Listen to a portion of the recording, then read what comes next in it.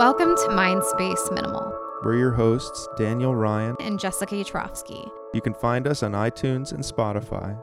Don't forget to subscribe, rate, and review. We hope you enjoy this episode.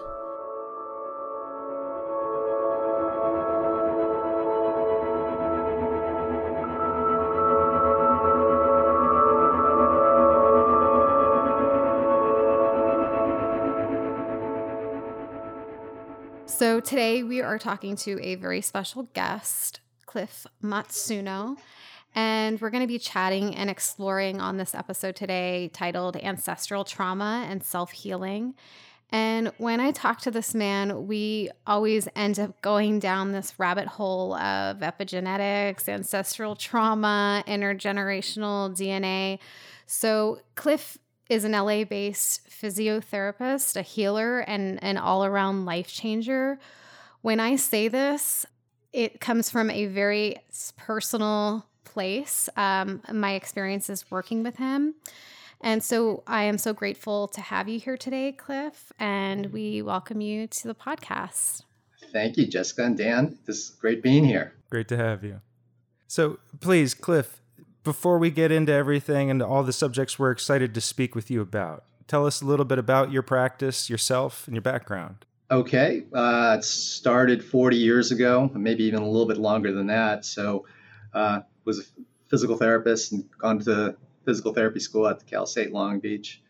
Took a different path. So rather than the academic path, I took more of the ATA path and looked up these practitioners. And it sent me to the San Francisco Bay Area.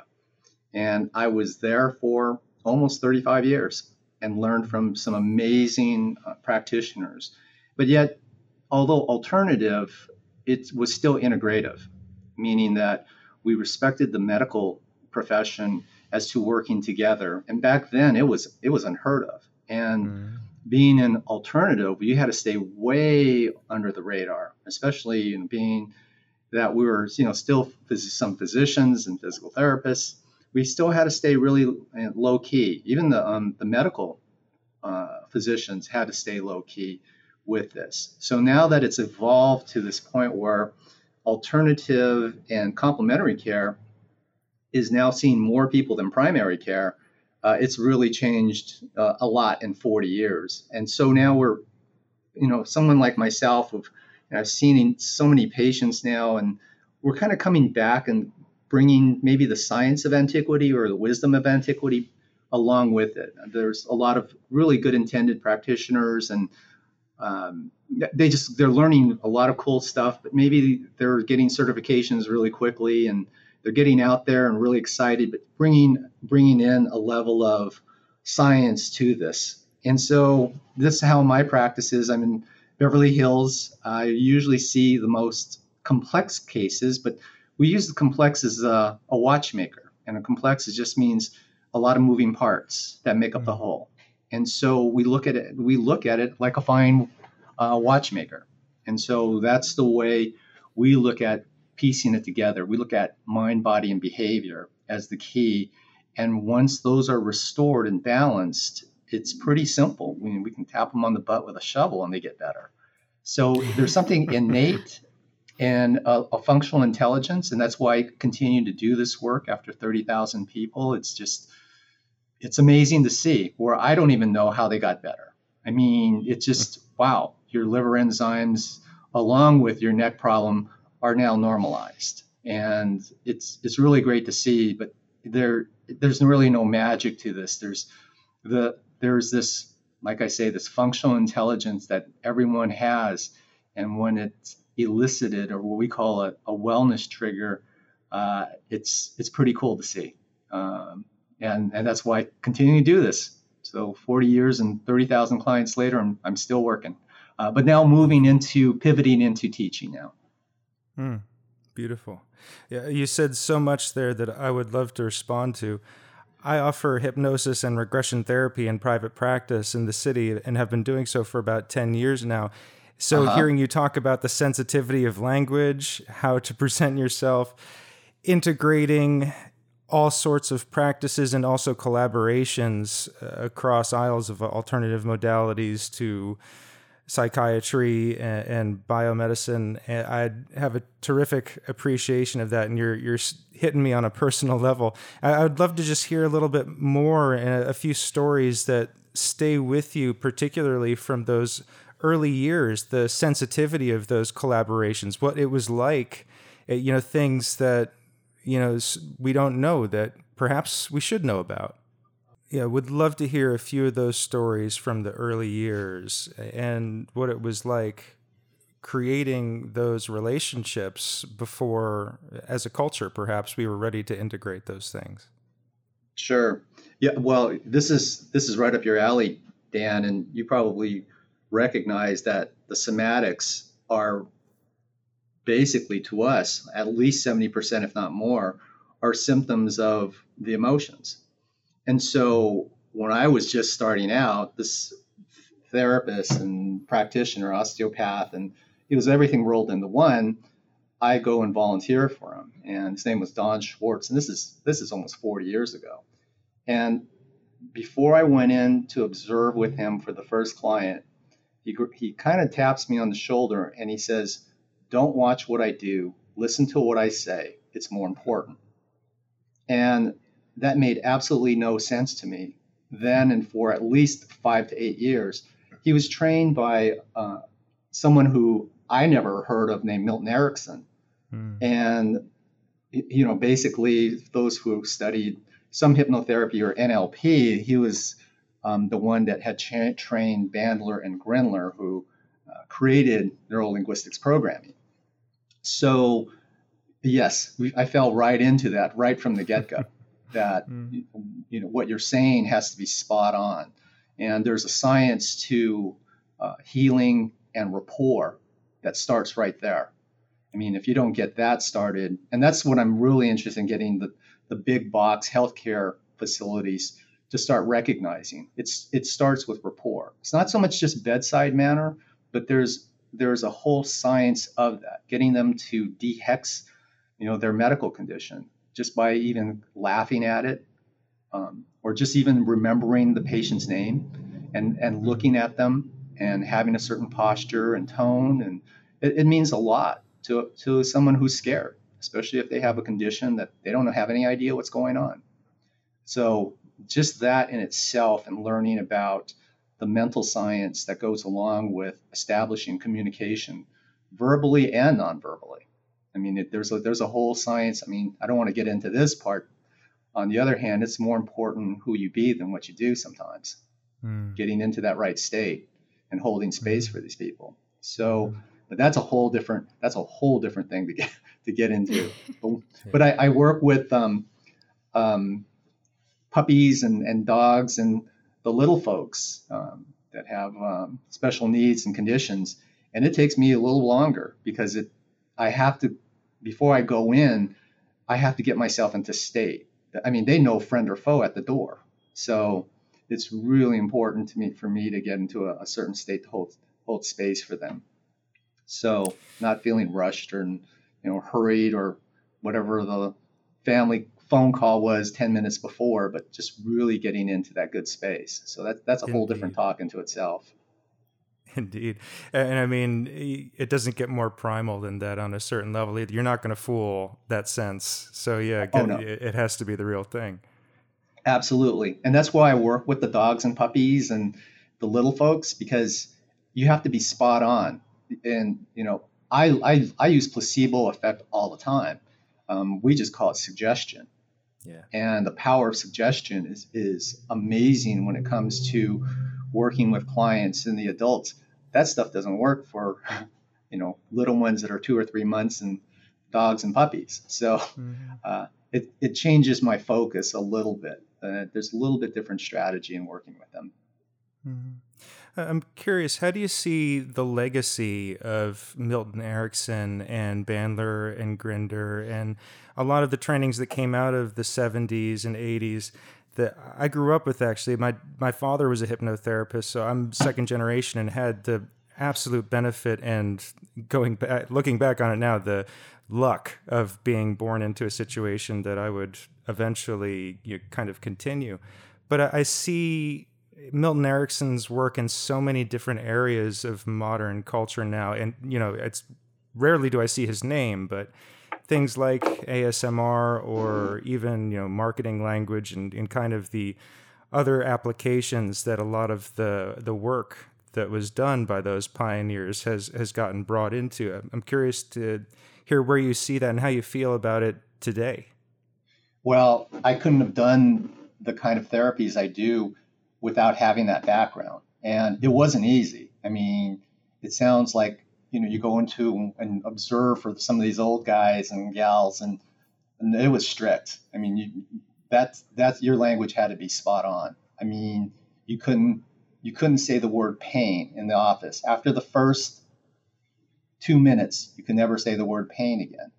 Right. You always had to, call it, how uncomfortable does it get, or things like that. So the legacy of, say, Van Leeuwen and Grinder and Milton Erickson has such a huge impact. I mean, it's just now coming around now where they're finally recognizing, words have the power to heal. Mm-hmm. And suggestion is even more powerful. I mean, just to be able to suggest in the way I learned, and I too am a hypnotherapist, yet, mm-hmm. It's a little different. We don't put people into trances, but it's just a matter of talking. I do guided imagery work mm-hmm. for clients. So not to say I don't do your standard hypnotherapy. I don't know if there is a standard hypnotherapy, but it was taught to me a little. Yeah, it was just taught to me a little differently, and it's through experience. On the other hand, I've seen just remarkable results with it. I mean, I saw somebody who came into the office that was purple, and that was truly the point where I said, okay, I believe in this. Where the person was purple, and he came into the office. This guy Don was treating her. It's like, what are you going to do with someone who's purple? I mean, we thought it was some kind of connective tissue disorder. She's been all to the best, physicians in San Francisco and everything. And basically, he came up and found that she was really in shame and embarrassment from having been caught with a boy in her house, and she thought her parents were away, and there was a certain religion or something like that. And 2 days afterwards, she turned purple. And so when she came in, I remember the last thing he said is, you know what? You're always going to be your parents' daughter, but you're no longer their little girl, and walked out. And I just saw her start shaking after that. And she wasn't a little girl. She was 29 years old and a CPA. And I didn't even know what to say. And 3 days later, she comes back in and she's perfectly fine. Wow. So after I saw that, and she had been to all the best physicians and orthopedists and, everything. And it took just a simple line like that. You're no longer your parents' little girl. And what a change. But I saw her physiology change as soon as he said that.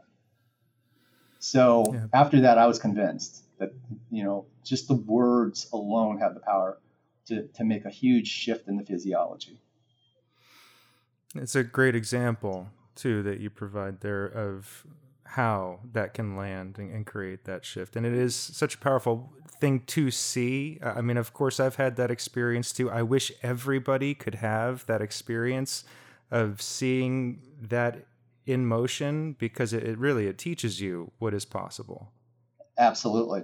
I mean, the other result was, and I thought he was just absolutely crazy, and because he was blind also, but he had just the most amazing practice in the San Francisco Bay Area. It looked like Grand Central Station, and the thing is that he had to have a kidney removed, and everyone went to see him. So the anesthesiologists and the surgeons all knew him, and he took I think he took a Valium and didn't want anesthesia.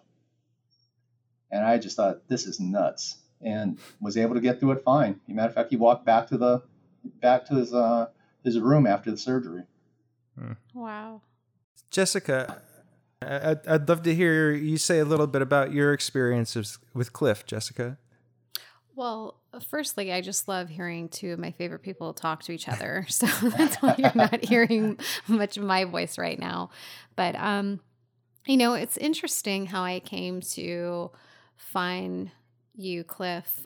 I'm kind of one of those people that if you've heard something 3 times from a person you respect, like from 3 different people in 3 very different ways, like I heard your name and I remember the final time I heard it, it was from another healer that was like, you have to go and see Cliff. And I just came to see you, and it has been such an amazing experience. And you're based in LA, but you're also available now for telesessions, which I'm very much taking advantage of because I'm in New York right now and we can't fly to LA. But seeing you in person, just being in your presence is such a healing experience because I've found that most of the modalities that have helped me or helped heal me or just given me a great sense of ease and peace have been those somatic experiences with you. And those are things that I feel are very powerful through touch. Like I'm very into the idea of like being with a practitioner in the room, doing the work, shifting the space, the energy, and have seen such great results from that. So much so that when I speak to you over the phone, and in the similar way when I speak to Dan, that you guys have dropped these anchors, is what Dan calls it. And so just in those conversations that we have, even after like a healing session, you can reactivate that healing. Like, so it continues to, I don't know, like replicate and expand. And so I've found through my experiences working with you that the expansion is just exponential, and it's really hard to just describe in a quick sentence what it is that you do, but you do so many different things in session.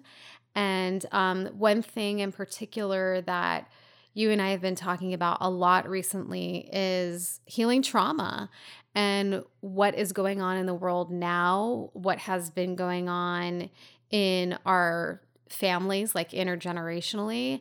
And I love that anecdote you tell about the, was it the mice and the strawberry? So I'd love for you to share that with our audience and talk a little bit more about that, because I feel that I'm of Jewish heritage, and I think that a lot of people's traumas are being like triggered and reactivated during this time. And I love hearing you speak about that and like the wisdom that you have and the research that you've been doing and how you've been working with patients around these topics and in terms of epigenetics as well. I find these things so fascinating and also just such a way to get at healing these traumas. And I've never heard about it until I started working with you. I'm familiar with, past life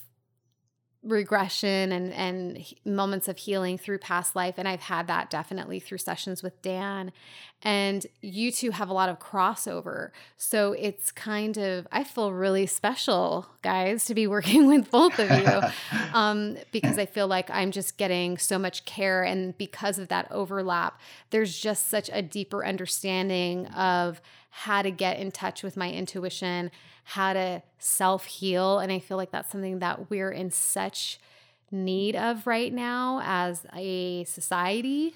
And so thanks for all the healing, guys. But but yeah, I would love to hear you speak more to that, specifically about what I was saying about trauma and just the ancestral piece of that, and then what's going on now in relation to that. Sure. Well, it's basically on the impact of emotions and trauma on health.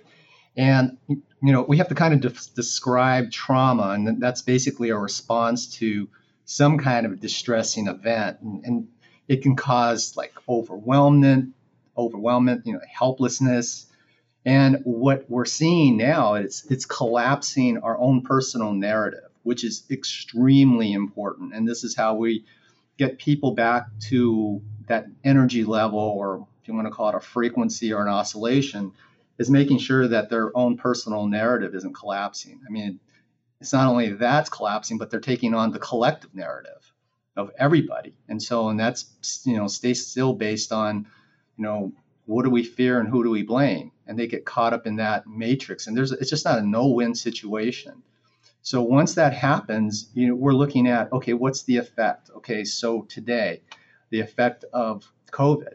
So when I have these, what we call reactions from the autonomic nervous system, and they keep firing, and it's below the level of my awareness. Now I'm starting to stress what we call the hypothalamus, which then stresses the adrenal. There's this axis. And when the adrenals get tired, the thyroid tries to take over the function. And when that gets tired, now we're having thyroid, either hypo or hyper. And now I'm looking for food sources to balance the energies out. I mean, this isn't just a dopamine response where I just want sugar, which is probably the most dangerous chemical in the world now. But I need that in order just to get through the day, because the energies levels are just bouncing all over the place because of this open-ended, what we call a loop. And so when we can help them close this loop, then we can look at restoring their nervous system or autonomic nervous system to balance out. But, it's been shown that stress, there's increased depression, increased diabetes, increased alcohol and drug use, and even for lower, it shows that they're lower income. So it affects us on many ways, not just on our health, but the social economic impact. But now that opens us up for COVID, because who does it affect? It affects people whose immune system are the most compromised. So, and going back to hearing you say you're of Jewish background, well, I'm Japanese American, and I'm in my 60s now. So when I hear the word camp, it's not always a happy it's a happy feeling, like summer camp. It was the relocation camps during World War II. And my parents and my grandfather was in a special camp where he was interrogated for a year, meaning that he was brought close to death. And and that's the job of an interrogator, not to kill the prisoner, but to interrogate them. And when I heard that, that's when I started recognizing all the stuff that I had going on. So it was self-healing for me. Like, why am I feeling like this? Everything's going great. The marriage is going great and businesses. Why am I feeling like this? And I just couldn't find a way out of it until I was able to bring this to a level of awareness. Like, wow, my grandfather was, pretty much when he came back to the regular concentration camps at Manzanar, they basically looked like a skeleton. So, and just the impact it had on, my family members and my siblings. So just that alone, it was things to work out where it didn't start with me. And that's where I can bring that to an awareness and go, okay, I get it. Let me start shifting out of this. And what can I do to help shifting out of that position? So with my clients, some of it is that with them also. And then once they're able to look at it, we use biometrics. So there's a science to this. So this intergenerational trauma or ancestral trauma, there's a science to it. So going back to this study by Dr. Diaz at Emory, they gave a mouse this smell of strawberries. And what happens, they would give them a light zap. And so now this mouse is these mice are completely freaked out with strawberries. So now they in vitro other female mice, and now their offspring are afraid of strawberries or highly reactive to strawberries. They have the sensitivity to it. So now the next level is they go into what we call epigenetics. And it's so cool that people even know this word. I mean, 10 years ago, no one even knew what this word was about. It's where your thoughts and your environment actually changes the DNA. And so they now look at an area on the DNA called telomeres. And at the end of them, they're these little, they look like at the shoelaces. It holds the DNA together. It's the little plastic on the ends, but those are affected, and they showed that survivors of the Holocaust and their children have it, and a large percentage of African Americans also. And there was actually somebody, it was really great. Someone just sent me a video on YouTube of an African American pastor named T.D. Jakes or something like that. And he went back to Ghana to see the castle where the slave trade started. That was the beginning of where they would pack all the slaves there. And it was just so inhumane. And he put his fingernails into one of the concrete bricks where they were scratching to try and get out. And just the impact that he felt from that and the dehumanizing, I can't even imagine things that had happened. But he was saying that can be carried down also. And so now we're looking at the science of and the impact of trauma on health and behavior. So there's a lot of things that are starting to evolve with it. It's still very, very controversial. On the other hand, we've been able to see that people have been able to respond. So we do things like heart math or look at oxygen concentration when they're able to change that. So when they recognize, it all starts with awareness.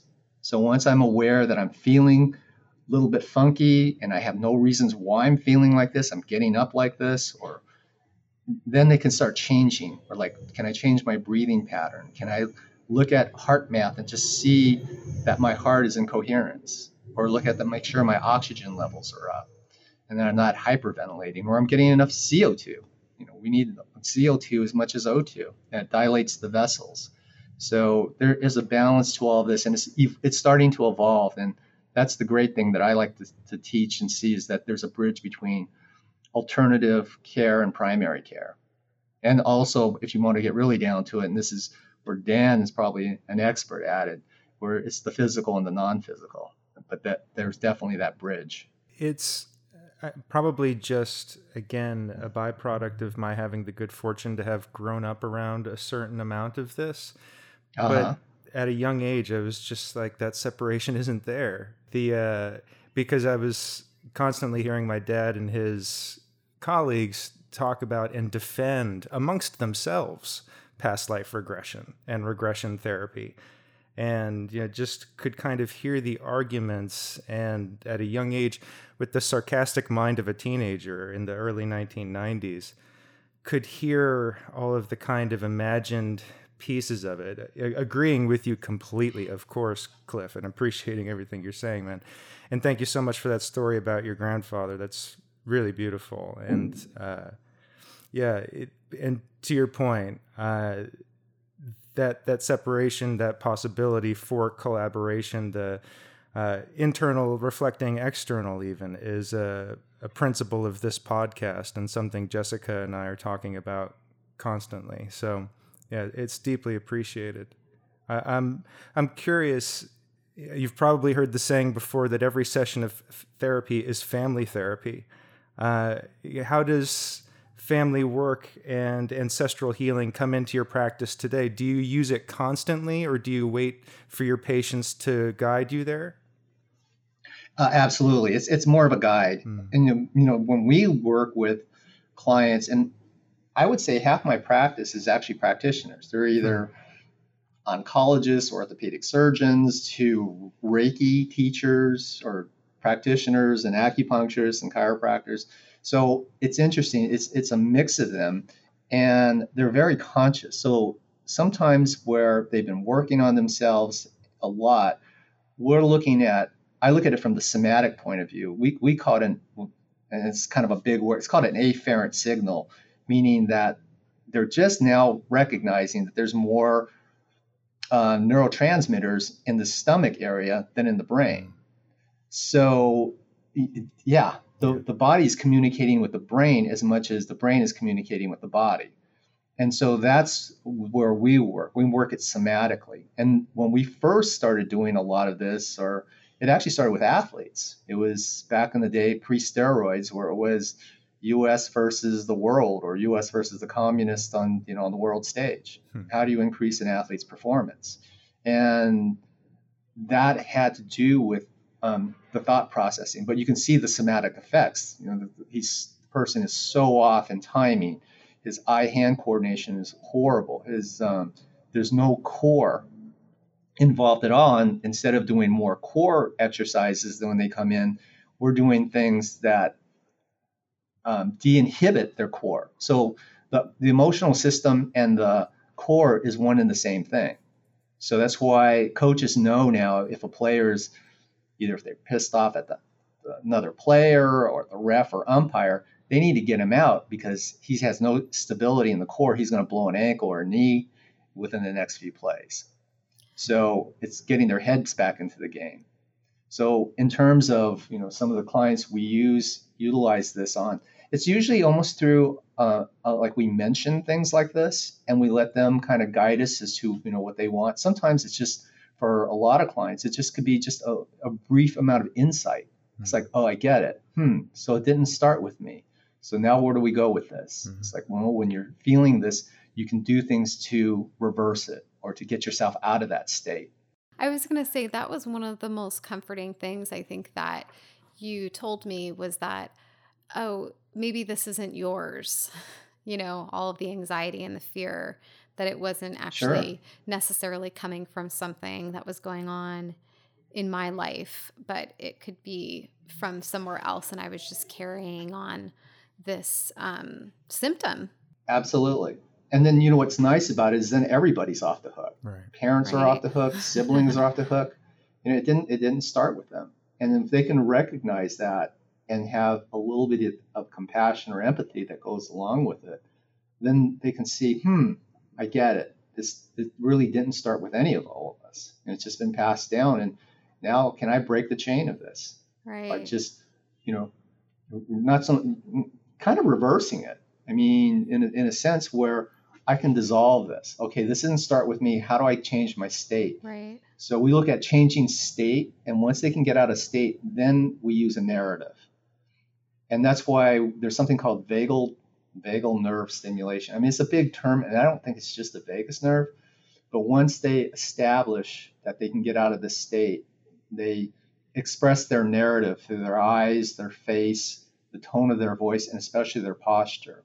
And this is what monks and 17th century rabbis used to do before they would go into prayer. That I changed my state by doing something physical and then go into prayers or chanting. And they felt that they were answered because quicker or better or whatever, because they had changed their state before doing it. It's interesting that the state, it just brings you into alignment. And the first time I met you, you opened the door for me. I walked into your office. I didn't realize that you were, examining how I'm walking. Like in the first moment, like you're like just completely tuned in to how I'm walking. And when I started to describe all of the plethora of symptoms I was having, my long laundry list, you quickly identified the way that I was walking, corrected the way that I was walking. I think I was stepping into my walk, like with my left leg. And and it totally described all of the reasons why I was having some problems with certain organs. And you rattled off like, get tested for this and this and this and this and this, like, to get blood tests done, looking at all of these things. But I don't know how much you remember about each of your individual patients, but you told me, I have a feeling that it's your adrenals and your cortisol levels are through the roof. And so I went, had the blood test taken, and my doctor texted me. And the first thing he texted me was, cortisol levels through the roof, like verbatim. And you don't know my doctor. So just to be able to diagnose that or try to sort of guess what's going on just by examining my posture and my walk and how that could be shifted, altered, improved, and how that can then filter through the whole body and heal itself is just fucking amazing. And it seems something so silly to be about, this is about a walk, like to walk properly or to walk in state. So I think that for me was, I'm still mind blown by that, because you didn't give me a blood test. You merely just analyzed how I was walking for a few moments. And then later on we worked on how to walk properly. And I've been relieved of a lot of those ailments just from the walk alone. Well, the walk alone is so important. And I wish I can take credit for some of this, but I can't. I mean, if it wasn't taught to me, I would have never have known it. But it's called an adrenal posture. And what happens when the adrenals are stressed, the body automatically internally rotates at the hips, the shoulders, and the head comes forward. And basically, you're looking at a martial arts stance. It's a stance to protect the midline of the body. It's kind of like the bird with the injured wing stance. And that's the way the adrenals work. And it shows up physiologically in posture. And it can be reversed. See, in a sense, and no cut on the physical therapy schools or the new students coming out, but when the students come out and they're trying to show clients postures, like none of this is going to work, or it'll work for 20 seconds and by the time they get to the elevator, they'll be back. It's their narrative. They're carrying their narrative. And so maybe I'll get, nowadays, I mean, just being in the area that I'm in, that we'll get somebody who's going to be on the red carpet and they're completely introverted, or they're going to be on stage. So they'll come in and we work on their narrative and we work on their posture, and it becomes electromagnetic. You can't even, their body morphs into it. They viscerally becomes, say, one client said, well, this is so many components to it. Let's just anchor a thought. Okay. And she said, what kind of posture? I said, what kind of posture you want? She goes, the ones that look like a matador, not the ones that hurt the bull, but, walks into the ring. And I'll tell you, she came back, afterwards, and she showed me on her phone. She goes, check out your girl on the red carpet. And you couldn't even morph that. You couldn't even Photoshop it, the way she moved and looked. She viscerally became a different person. It's so crazy. And that's what I've learned from this. It's so crazy. It's really like cool. Shape shifting, but it is for real, guys. Like, I took a picture of what my face looked like before I saw you in the mirror in your office. And then I took a picture of my face after, and I look like a different person. And I wasn't even going for beauty work. Like, I was going for other fucked upness stuff with my health. Yeah. And, but my face shifted. It was interesting. Yeah. Now you're giving away my secret, but here it is. Yeah. Uh-oh. Once we do cranial work and we balance it, we have to do inner mouth work too, to relieve what's called a pterygoid and masseter muscle. Those are the strongest muscles in the body. But once we can release that and we can shape, or the basics of this comes from the Greeks. It was head molding by the midwives. They knew how to shape the head to the little ones. So beauty is all a part of this work too. It's balance, beauty, and symmetry. Yeah. I mean, an orange is beautiful in itself in order to attract an animal to take it, to ingest it, so it can have seeds far, far away. So beauty is part of it, and it's electromagnetic when they move, but that you just hit the nail on the head. It's their narrative. Can they shift into their narrative and express it through their eyes, their face, their tone of voice, and their posture? Psychotherapists are doing something really great called EMDR now work, and they're working through the eyes to anchor different resolutions, and it's really cool work that they do. I work with a number of them, and so we just look at the somatics of it and how to shift them out by shifting the somatics, that then changes their perception. So it's kind of a old concept, but yet it's finding its place now, especially in Hollywood. It's really funny. But yeah, that's part of the little secret with posture and look. When they come in before their events, they want to get their face balanced to look symmetrical, and it's the most of it is comes from their own personal narrative. And I don't let them leave until they can recite their narrative and walk back and forth with a beanbag on their head. Yeah, I was walking up and down in the hallway. Yeah, well, not with the beanbag, and but people don't realize. And people don't realize that when you move, it's electromagnetic. And not just for women, it's for men too. I mean, if you see somebody dunk the ball and they call a timeout and they walk off the court, it's electromagnetic. I mean, there's a certain walk. The organs are aligned. The spine is in a certain structure. The bones are now radiating electricity. We're now an antenna receiver, and that's what we're supposed to be. It's kind of like what yoga does.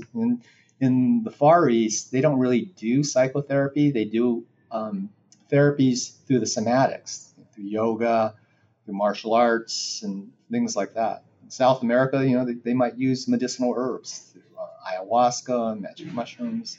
And so in this country, it's more the psychotherapy and medications. But, we throw a lot of stones at the medical profession, but they do a lot of good also. There's times where you need that stuff. Absolutely. And it's to be integrative. And that's, again, my goal is to see that happen, or that bridge happens, because that's the way I work. We have a whole program that's just basically for alternative and holistic people, and it's a pre-screen for it. If it's something bilateral, that's a red flag. It's called Be Aware. And it's a pre-screening for practitioners, knowing when to send somebody out. It's really important. And you see magic happen when both of them work together.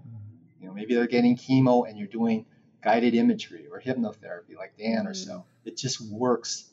It works beautifully together. You were speaking to my soul a few moments ago, Cliff, when you were talking about the Greeks and beauty. It's a big part of this podcast as well. Jessica is our resident expert on minimalism. I consider myself an amateur in just about every way when it comes to aesthetics, although I do have a deep appreciation of beauty in my environment and in people and in the world around me. And refer often in my life to the School of Athens when I'm needing some kind of refresher or guidance in my philosophy.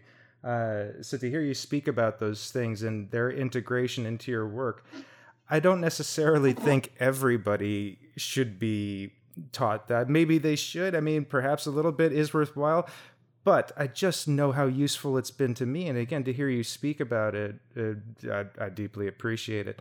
And I do think this is, we're coming from New York and Los Angeles in this conversation. So in terms of culture, fashion, movies, and television, there's a lot to be said about beauty. But then coming back to the Greeks, there is this deeper understanding of mental and emotional beauty, and deeper, older, wider definitions of what was beautiful than things that we might see in advertising or on television today.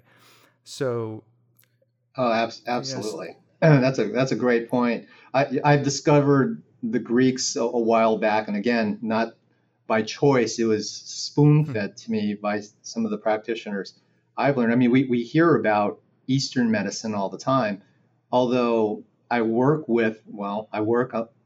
Dr. Tuwade, he was with the Smithsonian, now with the Huntington Library in Los Angeles, but he has the largest personal collection of books of Greek medical antiquity. And, I've traveled to Athens with him, or to different parts of Greece, and for seminars and for lectures. And it's amazing what they knew in terms of frequency and tone. And so it wasn't just Eastern medicine. And the cool thing is he has the books that show that they were communicating with the Chinese through the Silk Road. And so it was open. They were openly discussing, what herb to take, or this is what we do with this. And actually Greek and Chinese medicine, people may not really recognize it, but they're basically the same. Wow. I didn't know that. Yeah. My wife is an acupuncturist. I didn't realize that either. I was just through art school. Yeah. I've been always obsessed about the golden proportions and, studying the form through that. So I think the work that you do when you're actually getting people to physically change their body posture speaks to me in a really real, like a practical way, because just like think of it like how you're carrying yourself, and it's really how you're showing up in the world. And I think we don't actively think about these things. So when you talk about awareness in terms of those ideas of just walking or sitting or standing, kind of to speak to what you were saying about Greek and Roman influence on these things, it's like it's all connected. Oh, yeah. It's all connected. And they knew so much back then. And yeah, unfortunately, there's not too many people that practice Greek medicine. I know Kostas in Athens, but he had to go back and become an acupuncturist in order to study, to fill in the pieces for Greek medicine. So yeah, it's really amazing what they knew in terms of frequencies and using. I mean, it looked like they were just playing the harp, and they weren't. They were using certain. It looks like they were using certain frequencies for different organ systems, and it's so advanced. And now I'm just learning about it and utilizing it. Or solarium therapy, learning how to dose sun, for people recovering from certain illnesses or injuries. Cranial sacral started with the Greeks. Actually, I don't know if the chiropractors want to hear it, but the word was called chiropracticon. They were doing manipulation back then, and it was basically for the royal family and the military, though. It's before it kind of spread to the masses, but they called it chiropracticon. That so cool. Story must be fascinating, of the Silk Road and the communication across cultures and nations at that time. Is there a book or a source that you could recommend there? I would love to learn about that. Yeah, unfortunately, these are the books that are written in Greek Aramaic. Of course, with so I'll pages. Just learn Aramaic and then I'll read it. That'll be fine. Yeah, I know. Same here. But luckily, maybe we can do the audio book together, Cliff. There you go. I'll talk to Dr. Tuwade about that, and he can explain all of it. But it's in there and all the different practices. Actually, it was called physiotherapy for physical therapy. So actually, physical therapy started with them also, but they called it curative gymnasium. There was certain motions and movements, and there was actually 100 exercises where it had mentioned that they do a day. And that's why, their bodies weren't photoshopped. Those statues were real. They're great statues, man. So, which brings us to the idea of self-care and what is very much an abstract topic, I feel, for so many people. I know with my clients and the people I work with, oftentimes we are creating in real time in our sessions kind of shared definitions for certain things so we can gain a clarity and have a shared vocabulary for the way forward. And self-care is one of those terms that I feel does change in the mind of every person, perhaps every context. I'm curious, Cliff, with your knowledge and background, to hear your definitions and thoughts on what self-care is. And if you can give us any self-care tips too, that'd be awesome. Oh, sure. Any that I haven't heard. The universal prescription. Sure. There you go. Well, first of all, it starts with awareness. What am I feeling? And then sometimes you have to have a practitioner like yourselves to actually bring that to them, to where they can have that insight. Like, what am I feeling? Am I starting to feel? And again, we work from the somatics, or from the body. So, am I feeling butterflies? Am I feeling some digestive issues, bloating? Am I feeling something in my throat? Then that's where it starts. Now what can I DIY about my own personal healing? This is all about do it yourself nowadays, when we're working on telehealth or telesessions now. A big word that comes up lately is vagus nerve stimulation, and again, that's when we see somebody in what we call a sympathetic state or fight or flight state, if you look at a gazelle, they don't go straight into fight or flight.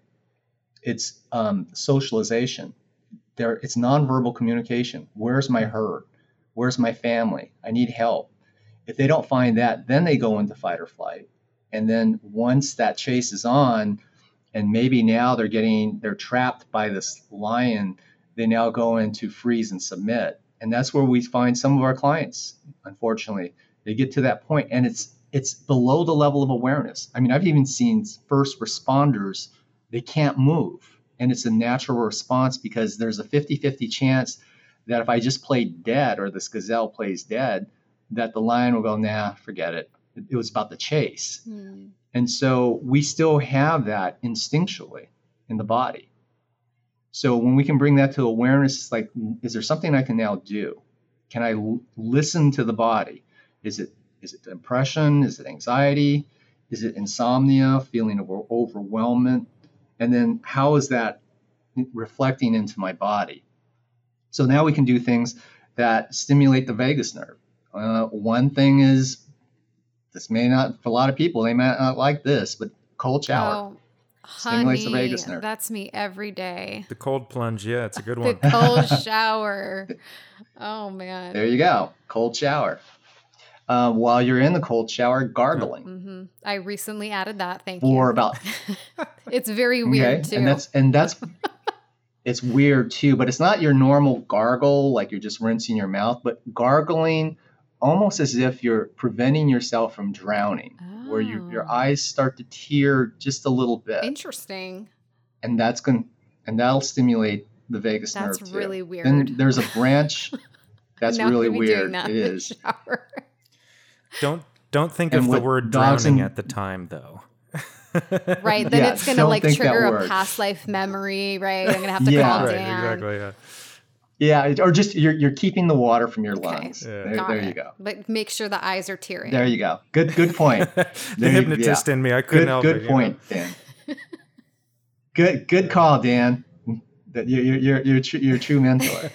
And then the other one, there's a branch that goes from the vagus nerve to the ears, and we do this all the time for dogs and puppies, and the little kids too a little bit, but dogs really respond to it.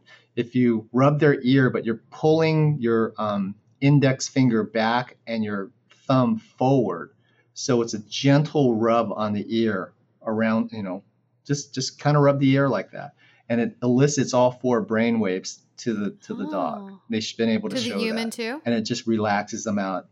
Can do that for Okay, humans cool. too. Because I'm doing that right now. Hmm. It feels good. There you go. There's another one for the vagus nerve. If you put your hand palm over your chest, and you're actually going to move the fascia. So you're going to kind of do a skin pull. If your hand is like, you can see, imagine 6 o'clock at the bottom of your palm and 12 o'clock where the tip of your fingers are.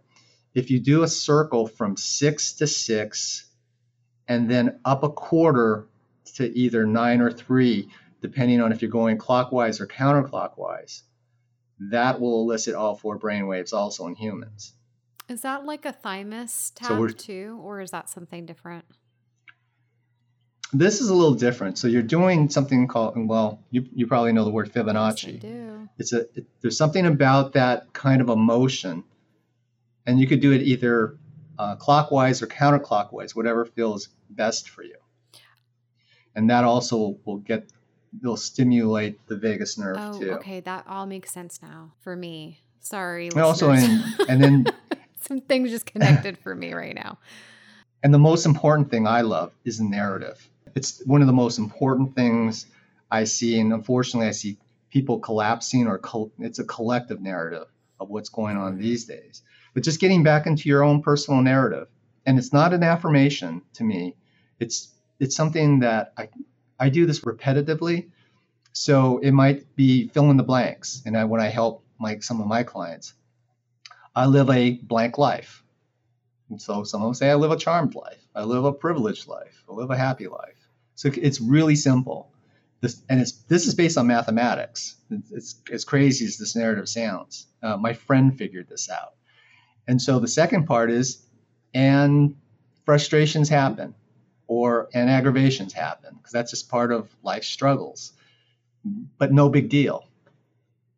And then, so that's where that's where people get stuck. The frustrations or the aggravations happen, and they fall apart there. So now I know it can potentially happen, no big deal.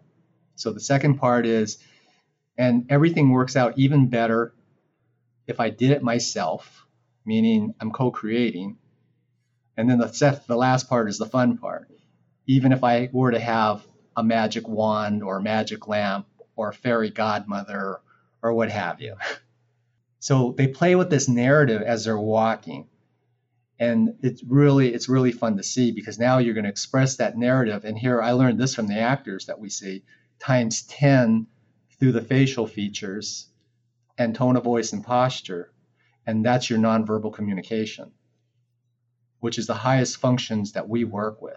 If I can restore nonverbal communication, the rest of the system seems to get better. I mean, this is crazy because we have people toning their voice and they're ready for low back surgery or L4-5 discectomy in 2 weeks. And it's like, what the hell am you doing this for? Yeah. But it's to reestablish, because once they can reestablish, they lose that stenosis. The intraspinal muscles in the spine that are pulling so tightly together is doing the opposite of playing Jenga. It's creating stability by compressing everything down. And once they lose that fear or that anxiety, the spine goes back to normal and they actually increase in height. Well, just that visual you give of like, you know, when you are sitting like this or standing like this or walking like this, like you're crunching everything down, like all the organs are getting smushed. I don't know how to say that in an intellectual way, but they're just getting That's the best word there is. That's the best medical term. Smush. Yeah, Smush is like, the perfect term. This is getting smushed, and then it makes sense. You're, you know, adrenal fatigue, you're moody, you're depressed, you're anxious, all of those things that, you know, that just makes total sense to me, having you have had explained it in that particular way, and just making like just these very subtle adjustments. Like, it's not like going into a chiropractor, right, where you're getting like heavily manipulated sometimes, depending on the kind of chiropractic care people, you know, receive. But yeah, now it's just about, well, for me, walking down the street like a weirdo, practicing my walk and like knowing that that's actually healing my body. Oh, big time. I mean, we look at the lymphatics as more important than blood flow, because it's like if nobody's taking out the garbage, you can have a mansion or a temple and it's still a dump. Your body has to get that stuff. Your body's got to get that crap out of your system. And if your body's in an adrenal posture, it can't. So, you know, the best lymphatic drainage is walking in a state where the groins are soft and the under the shoulders, or we call the axilla, is soft, and you're moving in a nice pattern. It's moving the lymphatics. And the organ systems are lined up. So when we look at posture, we don't look at just as a musculoskeletal pertaining to, you know, the shoulders and the spine and the hips and legs or anything. We look at it as the organs are lined up. And when the organs are lined up, now you become this antenna. You can start downloading and sending information. You become this live wire. So posture is a little bit different in our book. It's really, really important, but the narrative has to go with it. That's the key. Yeah, that's the magic formula to all this. And the next part is, it is hard, Cliff. There you go. It's really hard. Work on that. That narrative. Couldn't be more aligned with you. I'm sitting here trying to process everything to respond to, but yeah, absolutely, 1,000%. And the other thing that's super important is sleep cycle. I mean, if I'm going to correct anything in here, it's their sleep.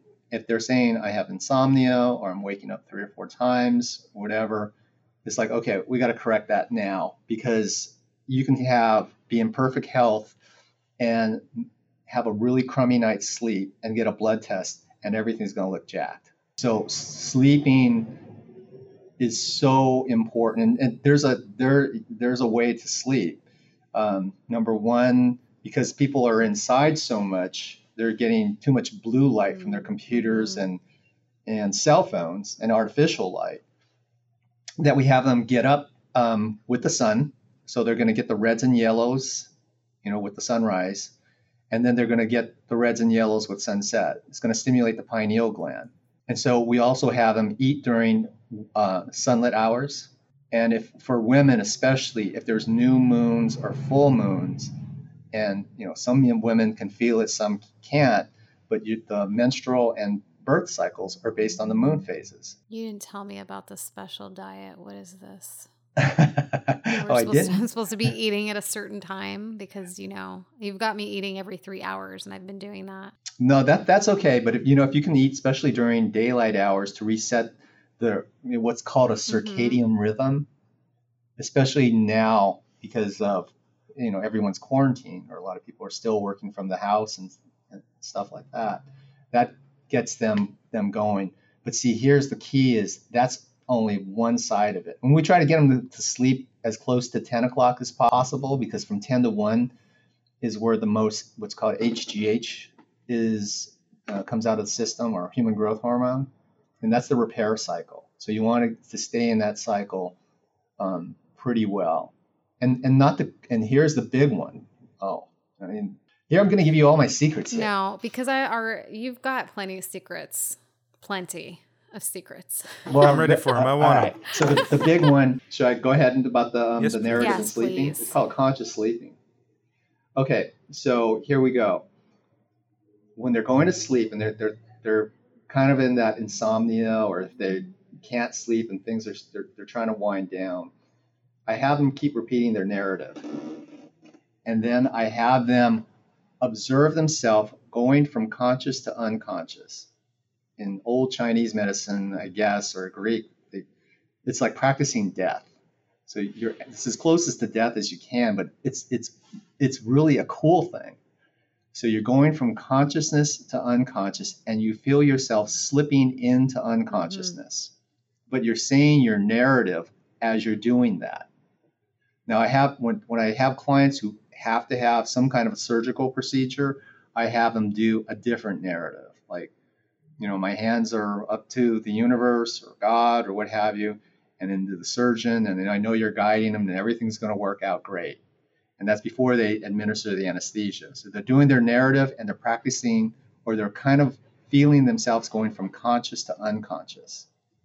So we're doing that while they're sleeping, because and Dan, you know this better than anyone, the conscious mind maybe is off guard right now, but the subconscious is always working.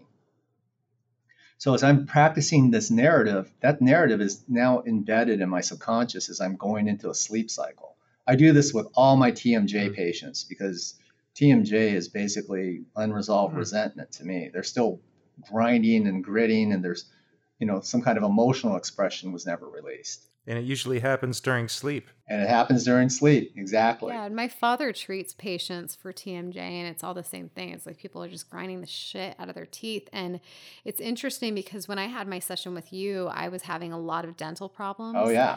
And even though I was having the Invisalign, so luckily I wasn't actually grinding my teeth because the plastic was protecting it from that.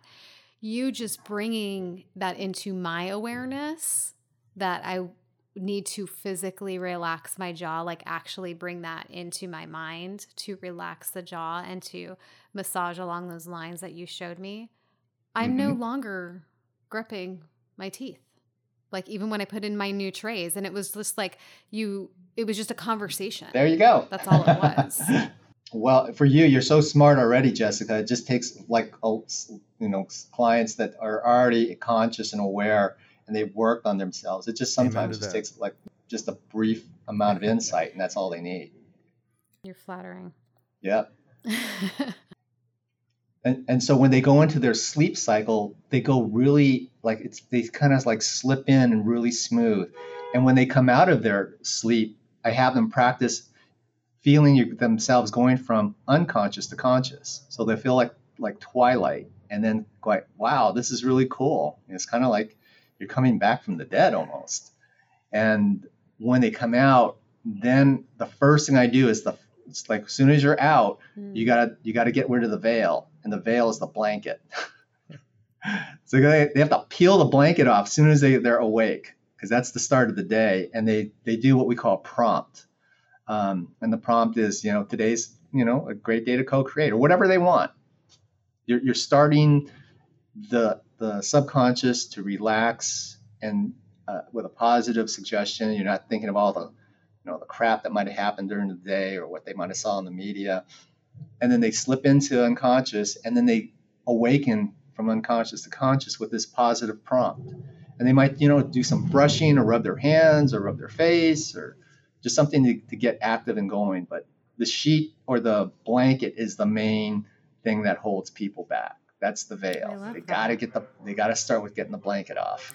That's the perfect metaphor, man. I mean, what more could you need right there? It's great. What if it's a weighted blanket? There you go. I'm kidding. All the better. Yeah, those are good. But you gotta get the blanket off. Otherwise the day just doesn't get started. Yeah. And you do a prompt. And there was a Dr. Fogg from Stanford who does something with prompts. And we do a lot of things with prompts also, imagery prompts. We give dots to people. They put on their cell phones or their microphones or their baseball bats or whatever. I think Dan will know why I have all the dots in the house now.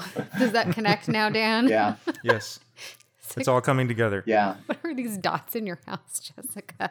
I'm trying to remember to be in state. There you go. It's about always being in state. And then you create that detachment where, you're in this world, but you don't have to be part of this nonsense that goes on and some of the craziness.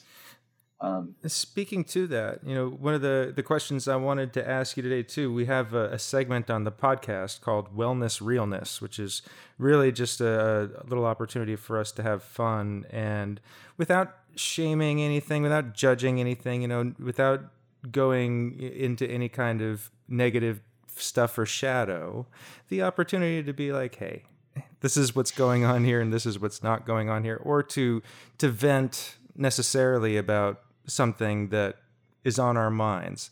So I'm curious, Cliff, is there anything, the opportunity to vent here, man, is there anything in wellness or in culture or in the great metamorphosis of COVID that's happening for all of us that you feel is worth our attention? Well, number one, a lot of this doesn't make sense. Especially in LA, one day the beaches are open, the next day they're closed. Yeah. And yet the casinos are open, and it just, some things just don't make sense. You're just kind of scratching your head. Yeah. But then the dissonance is really taxing too. Pardon my interruption. Yeah. I'm with you. Yeah. So it's hard to say what they're thinking. And then, there's a large group of, my clients and just people in particular, and they're divided, vaccinations or non-vaccinations. So, who knows where this is all leading towards, hopefully people have a choice or in the matter. So we're looking at what that's all transpiring, bracelets, that activate if you're coming close to someone who's active or not. I mean, privacy and, a lot of the world right now is based on surveillance capitalism. And don't get me wrong, I support technology to a T. On the other hand, it's who's running the technology and what's behind it sometimes. Absolutely. So those are the kind of the issues that I look at. On the other hand, there's the fun part. I refer all my clients to watch the 1960 version of The Twilight Zone called Mobster in Heaven. Oh, yes. Go on. I'm listening. Okay, and so the mobster shoots it out with the police and dies. And so he wakes up and he goes, gosh, I must be in heaven. And there's a man there, greeting him. He goes, oh, you must be my angel. He goes, well, I want this great apartment in New York. And he gets it right away. And he wants to win all the time at the casinos. And so he goes to the casinos and he wins every hand. And he pulls a slot machine and he's winning every time. And after a month, he goes, hey, look, you got to get me out of here. I don't belong in heaven. This place is horrible. I win everything. I get everything too easy. Get me out of here. And he goes, I want to go to hell. And so the person who we thought was the angel next to him says, who said you were in heaven? Nice. Beautiful. Yeah. So there was a lot that goes with that. I mean, we call it dance of opposition, where during the day, especially in the second part of the sleep cycle, as you do your narrative, even as crap is happening or aggravations or frustrations, that I can rise above it and glide with it instead of getting dragged through the mud with it. Mm-hmm. That way, if I can remain calm and in that empty space, or still be intense but still be calm, it's not going to wear on my system and I'm not going to crash land when I sleep. In martial arts, snakes are the best representative of that. They're intense, but yet they're calm. Yeah. Snakes? Snakes. Yeah. Oh, God. A cobra is intense, but it's calm. Yeah. Powerful archetypal symbolism, the snake, yeah. yes. Exactly. Maybe a new spirit animal. So I teach that to my merger and acquisition attorneys. There you go. Yeah, that's absolutely amazing job that I would never want in a billion years. But Yeah, right.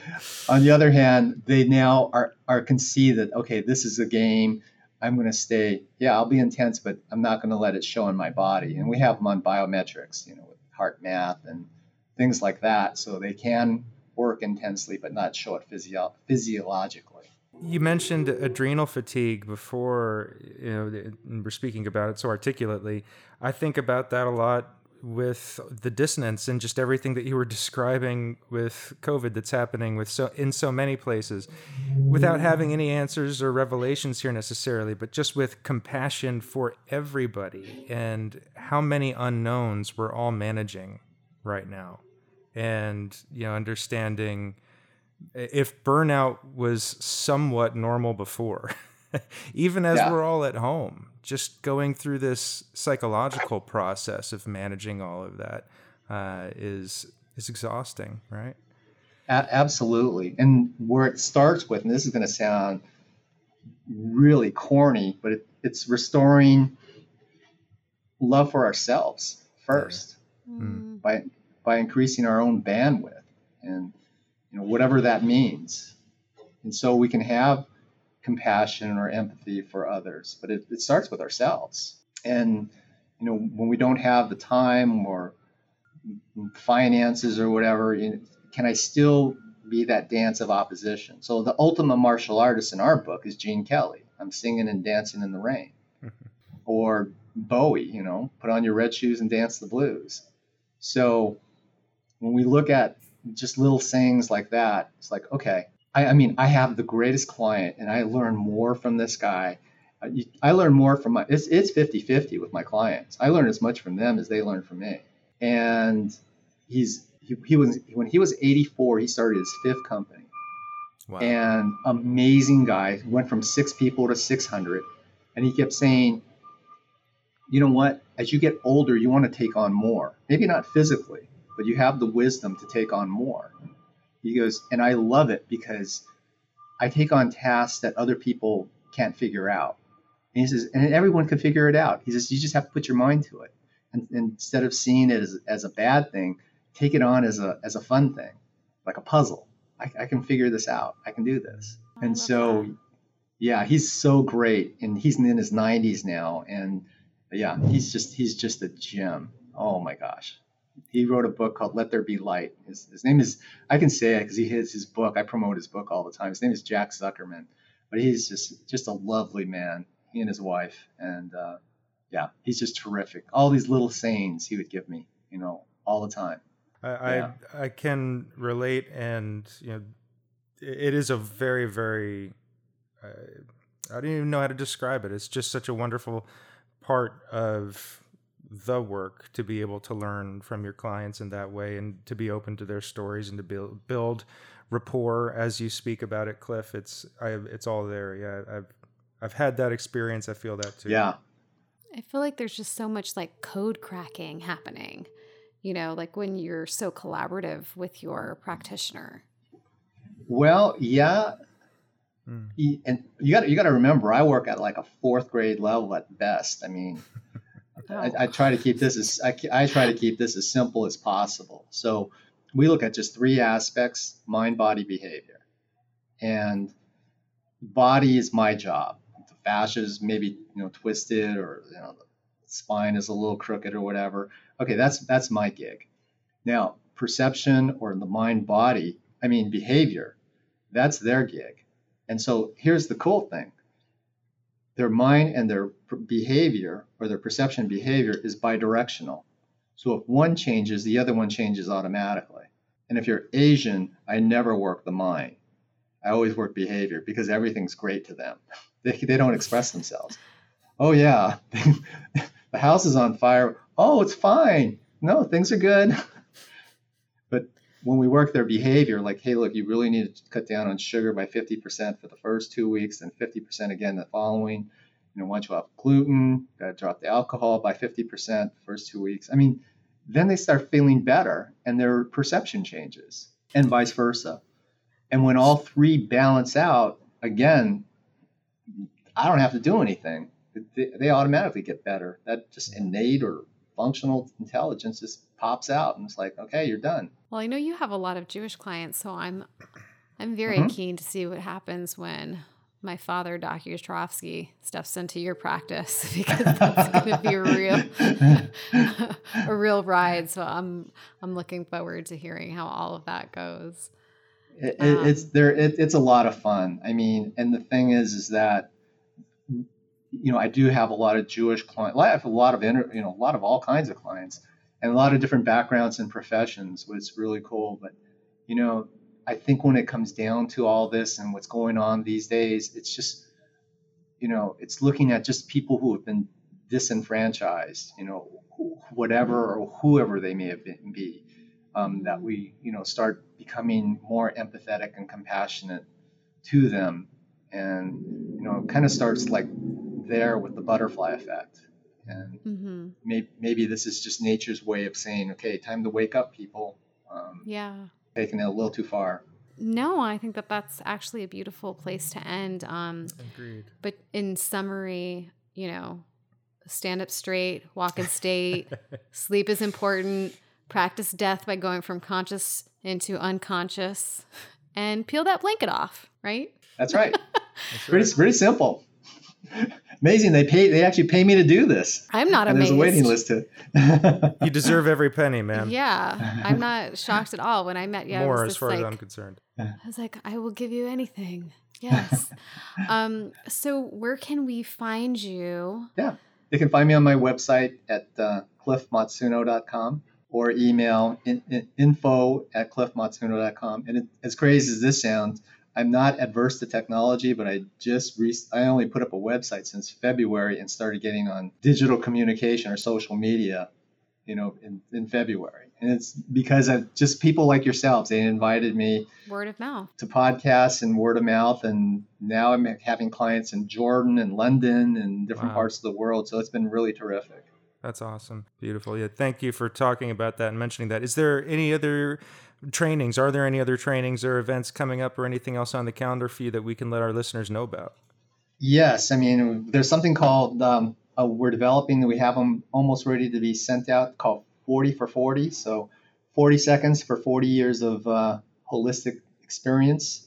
And so just little things like we were talking about, getting up at certain times, trying to get it, if your cortisol levels are high, walking between 6 and 8 in the morning where the cortisol levels are the highest, and it'll balance your adrenals for the day, and things that helps their dogs and puppies, and just little 40-second clips that I think that can really help a lot of people. And this profession has been so amazing to me, and the people that I learn from. I mean, I can see how much the therapists have paid for their education. I have some people dropping like $150K for a PT education, and they come into my office and they end up crying, going, "Oh my God, I can never learn all this." And luckily, I learned it for free. It wasn't free in the sense of, there was other things that it cost a lot in my physical life, but you paid with your soul a bit. Oh yeah, it was there was a cost in other ways, but just to know that I've ran into all these practitioners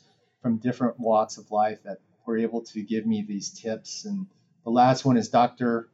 Kathy Lippman, who I was shared an office with till she's just retired. Just amazing holistic MD for 50 years, and can read blood work and things like that better than anyone. And she's just amazing practitioner herself. So I'm looking at giving back as much as I can to keep this going, and keep some kind of pearls or strings to follow down the following generations. Yes, we need you. You need to stick around. And please do. If people can see you in person, I highly recommend it. Like, I fly to see Cliff, and if it's, once people are able to travel again, that's on my high priority list. You're the first person I want to travel to see when this is safer to do so. But in the meantime, you're available for telesessions. Yeah, we do telesessions. And those are very effective. And it's what's nice about that. It's really improved my communication skills and DIY curative gymnasiums, what they can do for themselves. Mm-hmm. And yeah, the sessions are a little longer, only because we want to make sure that they really get the concept down and we give an overall picture of what's going on with them. So, but yeah, thank you guys for these kind of programs, because these are so important that they come out nowadays. And, bringing on the kind of guests that you guys have. I've listened to a few of your podcasts, and it's just really important that, people maybe that have a little bit of science or wisdom of antiquity, Mm-hmm. are kind of now starting to speak up a little bit more, because it's kind of on our watch what's going on right now. Yeah. Indeed. Yeah. And I think that it's, our duty to share this information. And we're just so grateful and appreciative that you would come on and speak about all of these topics and, give us some of your secrets too. Yeah. So thank you so much, Cliff. Thank you guys. Thank you very That's much, great. Cliff. Thank you. Thank Take you, care Jessica. Dan. All right. Take care. All right. Bye. Bye.